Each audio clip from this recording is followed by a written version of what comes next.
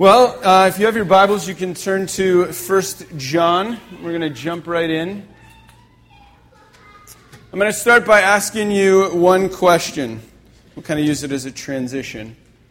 The question is this: if Jesus were coming back in a week, what would change? If Jesus was coming back in a week, and we knew it, Kevin predicted it, it's happening.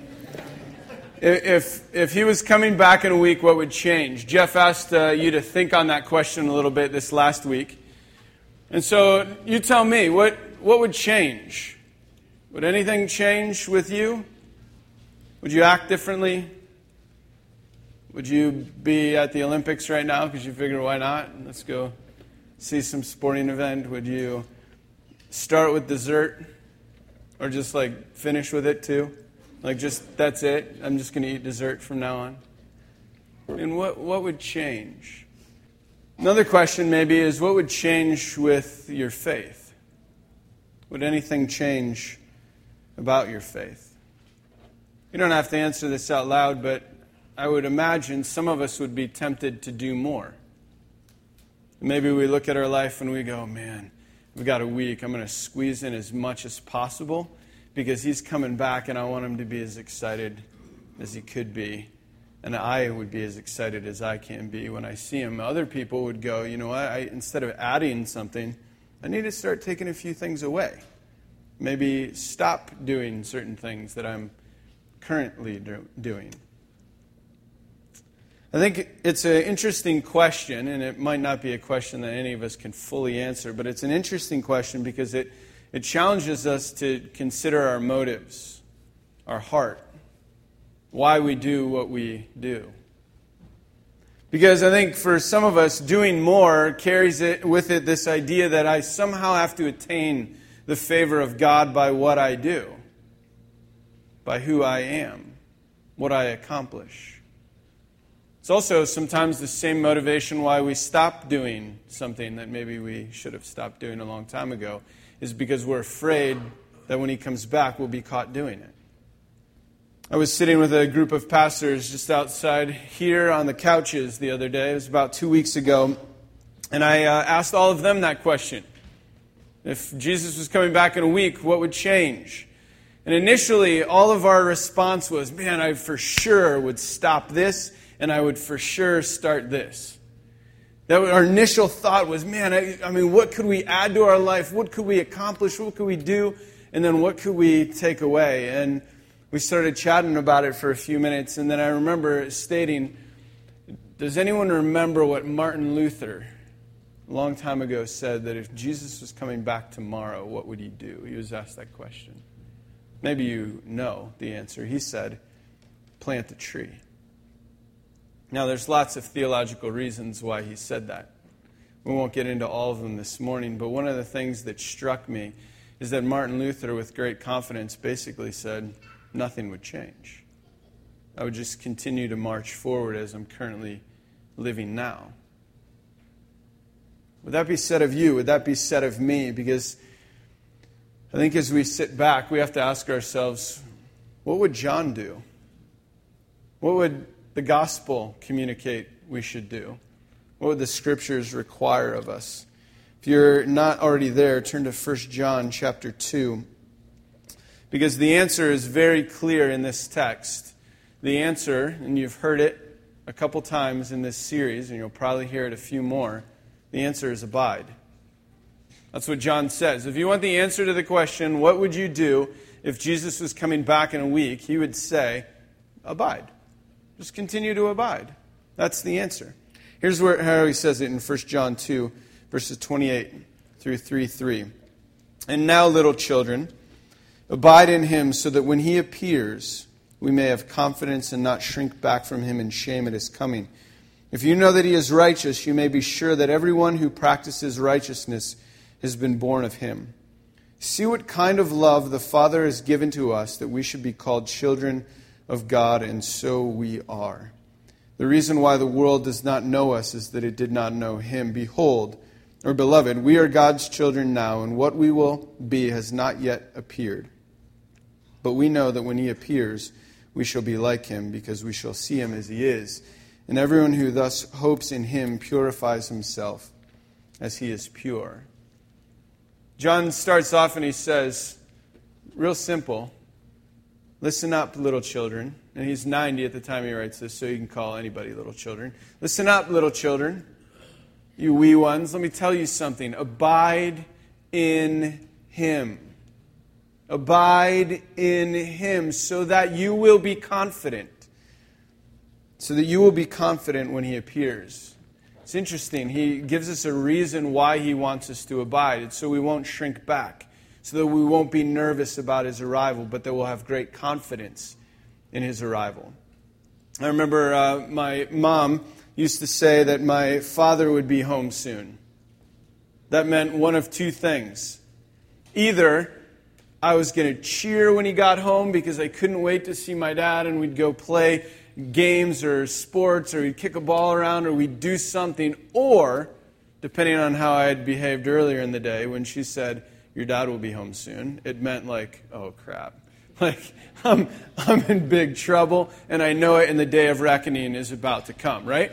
It was one of those. So it was always this, like, either I'm greatly anticipating his arrival, or I'm a bit fearful of his arrival. And John is saying, I want you to walk into his arrival with great confidence. And he begins to describe how. But before he gets to the how, let's look at verse 28 here for a second. Verse 28 is one of those key verses in the whole book. Many would describe it as the hinge verse, where the first half of the book finds its conclusion in verse 28, and the second half of the book finds its launch pad in verse 28. That a lot of things stem from that the author draws from. And so verse 28 again says this, and now, little children, abide in him so that when he appears we may have confidence and not shrink back from him in shame at his coming. I want to look at three words really quick before we get to the main part of the text. Three words are this. The first one is the word appears. Appears literally would mean in the Greek this, when the lights come on. It's that idea. When the lights come on, when everything changes, when the way it is right now is completely different, when he appears. What's interesting about that for me is that this tells us that the story is going somewhere, right? That there is stuff to come, that he is going to appear, that your life, my life, your actions, your words, the things you do and say and think and feel matter because they are a part of a grand story that is moving forward, right? That we are a part of something that is marching toward a conclusion. And so Jesus is going to at some point appear, and he says that when he appears, we're hoping that you have, or we want you to be assured that you have confidence. Now, the word confidence really has no English equivalent.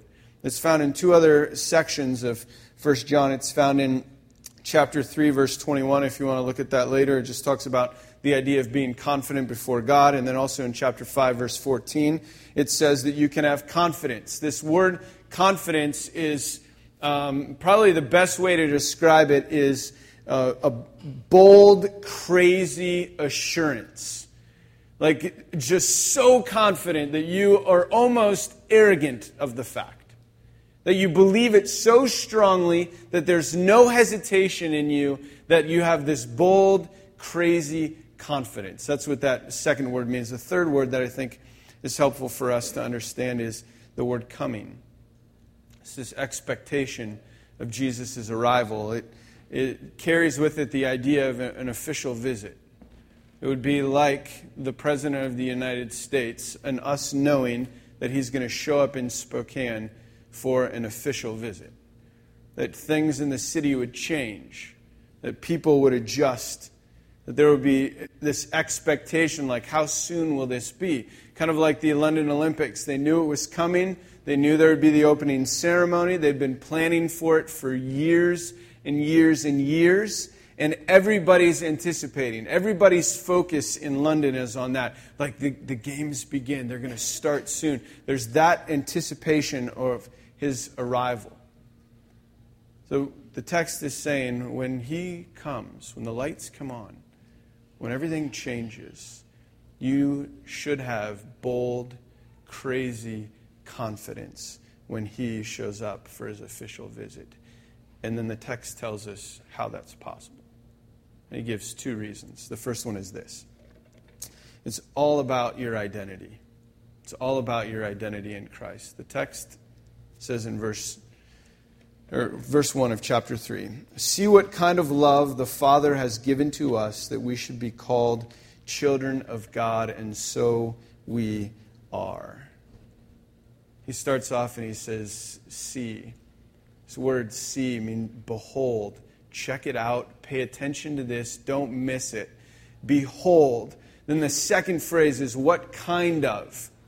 The Greek word for what kind of carries it with it the idea, it's only been used 6 times in the entire New Testament, and it means this, that you have astonishment and admiration at the statement. Astonishment. So he's like, check it out, pay attention, don't miss this, you should be astonished by this. And then he says, the love of God. Not just that God loves you, but that he talks about the extent of it, that he lavishes it on us, that he pours it out abundantly. So he says, pay attention. This is deep love to a great extent from your Father. So much so that you should be astonished that, and here's his point, that you should be called children of God. And that is what you are. I mean, that's unbelievable. That we have the ability to be called children of God. And he states it as a fact. Not as a, just, hey, hopefully at some point. That if you are already in Christ, it is true of you that you are a child of God. He could have used any other descriptor. He could have said that you're a friend of God. He could have said that God likes you a lot. He could have said all kinds of things. But what he says is that you are a child of God. Why does he use that description? I'm convinced that if you looked at Tyler and Maureen's faces up here, you would know why he uses that description. That if you're looking at your son or your daughter, there's this overwhelming, you can't begin to explain it kind of love. That's different than a friend. That's different than anything else in the world. Many of you have seen pictures of my kids. This is one picture. This is my daughter, Evie. We went to the store the other day. We were trying on glasses. And just laughing and having a good time. And she's 2. She'll be 3 in September. I'm at a stage in my life, I think, where I had my other kids a while ago. And they're, like the youngest of them is Mason. He's 8. And we just, loved our kids. And I'm now at this place where I'm loving them being old. But for her, just, she is at that perfect, fun, this is amazing stage where I'm just enjoying every moment with her. And I think the amount of love that I have for her, the way I feel about her, and then to understand that what Jesus says in this text is that how I feel about her, he feels even more about you. That he feels that way about me, that we are the children of God, that we have been adopted, that we've been brought into this family, that we are loved beyond measure. That is how he describes us. That's right. He says we are the children of God. And sometimes this comes up again and again throughout Scripture. And the reason I think it comes up over and over and over is because I still don't get it. Right? Like I kind of go, yeah, he likes me a little bit. And then I realize, no, he really does. And then I realize it again, and I have to be reminded over and over and over. Brennan Manning makes this comment. He says, define yourself radically as one beloved by God. This is the true self. Every other identity is illusion. Your true identity is that God loves you and he calls you a child. And the text says right at the very beginning in verse 3, it says, see, behold. It's also a command. It's not just like a, hey, check this out. It's also a command to say, reflect on this. For the sake of time, we won't do it now, but I would encourage you, go home and reflect on that. Write it down. Write down every promise that God has said is yours in Him. Write it down. Everything that He describes you as, that He loves you, that He counts the number of hairs on your head, that He knows you intimately, that He sings songs over you. I mean, Tyler Marine just sang a song over Silas. God is doing that all of the time for you. We each have our own song, our baby dedication song, right? And He keeps singing it. He collects your tears in a bottle. The list goes on and on. All these things that He says are true because of this unique relationship with you. We can be confident when He arrives because our identity is in Him. I don't have to earn that. I don't have to do anything to acquire that. It is present when I received it from Him. The second idea is this in the text. It's about resemblance. He says, "Beloved, we are God's children now." This is not a future thing. We are His children now. And what we have been has not yet appeared. But we know that when He appears, we shall be like Him, because we shall see Him as He is. This is probably an even more radical concept to me in this text than the one I just shared. He says, we shall be like Him. What? That's crazy. That we shall be like Him. Now, this is not a new concept just to this text. In fact, in 1 Corinthians it says this, "Just as we have been born of the image of the man of dust, we shall also bear the image of the man of heaven." In 2 Corinthians it says, "And we all with unveiled face, beholding the glory of the Lord, are being transformed into the same image from one degree to another." See, this is an amazing concept, that me in my brokenness, in my weakness, are becoming more and more and more like Jesus Christ all of the time. That I look like my Father more every day. C.S. Lewis said it this way: "It is a serious thing to live in a society of possible gods and goddesses, to remember that the dullest and most uninteresting person you talk to may one day be a creature which, if you saw it now, you would be strongly tempted to worship."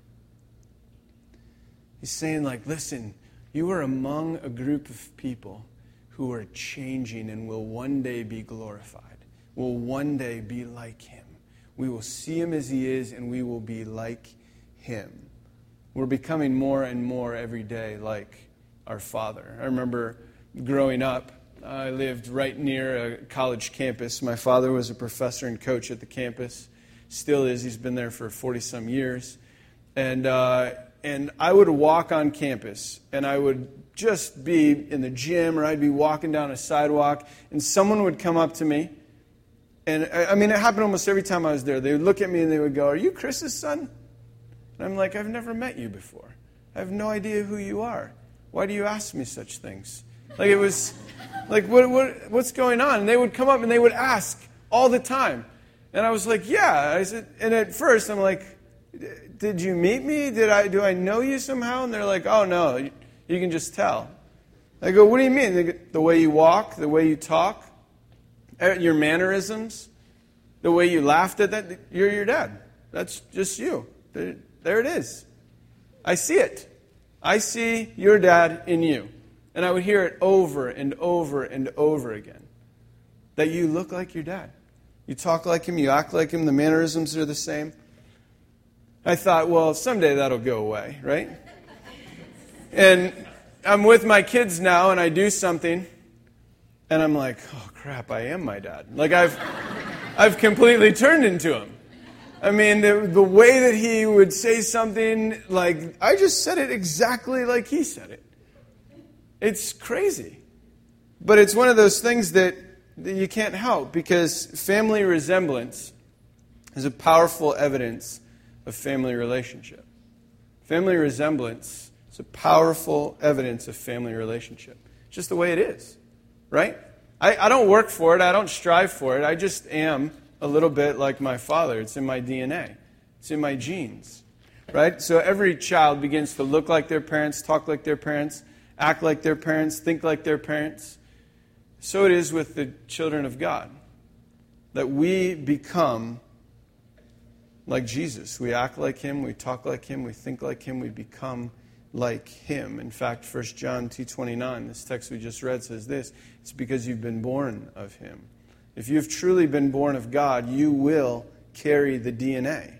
You will become like Him. You will look more and more like Him. In fact, the text says this.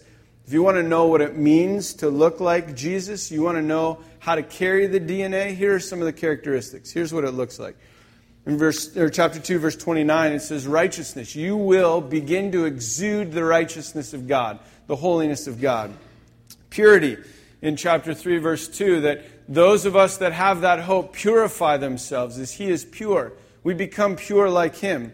Obedience in chapter 2, verse 3, that we walk like Jesus walked, that we obey as Jesus obeyed, that we live in holiness, and then that we love our brothers and sisters. That children of God just love. They love their brothers and sisters. And so these are some of the characteristics. John's whole book describes what it looks like to look like Jesus.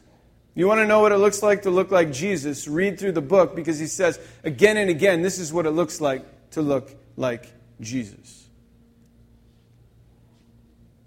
And so he says, you'll carry the characteristics. But what's also true is if you don't carry the characteristics, if you don't look like Jesus, you have to ask yourself if you have the same Father. Right? When I'd walk around campus with my friend, Mike, nobody ever asked him if he was Chris's son. I'd be playing basketball with my friend Ben. No one came up and said, oh, you must be the son of Chris Davis. No.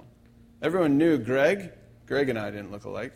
Everyone knew I was and they weren't. Why? Because I had my dad as a father. And that's what this text is getting at too. That if you have God as your Father, you begin to look like Him. If you don't have God as your Father, take account, look at it. Look at your life, look at who you are, and you can figure it out pretty quick. But he says we're all becoming more and more like Jesus. Let me end with this quote by C.S. Lewis, because I think it's important for us to recognize that becoming like Jesus is this progressive thing. He says this, God said that we were gods, and He was going to make good His words. If we let Him, for we can prevent Him if we choose, He will make the feeblest and filthy of us into a god or goddess, dazzling, radiant, immortal creature, pulsating all through with such energy and joy and wisdom and love as we cannot now imagine. A bright stainless mirror which reflects back to God perfectly His own boundless power and delight and goodness. The process will be long and in parts very painful, but that is what we are in for. See, the truth is that we are on this journey to become like Him. In fact, He said that He who started the work will be faithful to complete it. It's my job to abide. It's His job to grow me. Right? So when we're reminded of this passage, we can answer this question that I asked you at the beginning. When Jesus comes back, what would change? And hopefully the answer for all of us would be nothing. I'll just continue to abide. I'll continue to be with my Father. I'll continue to carry the identity as a child of God, and I will continue to resemble or look like what He looks like, because I am a child of the King. And I can't take that away. And so I can stand confident that when He shows up, there's going to be a welcoming party. Let's pray.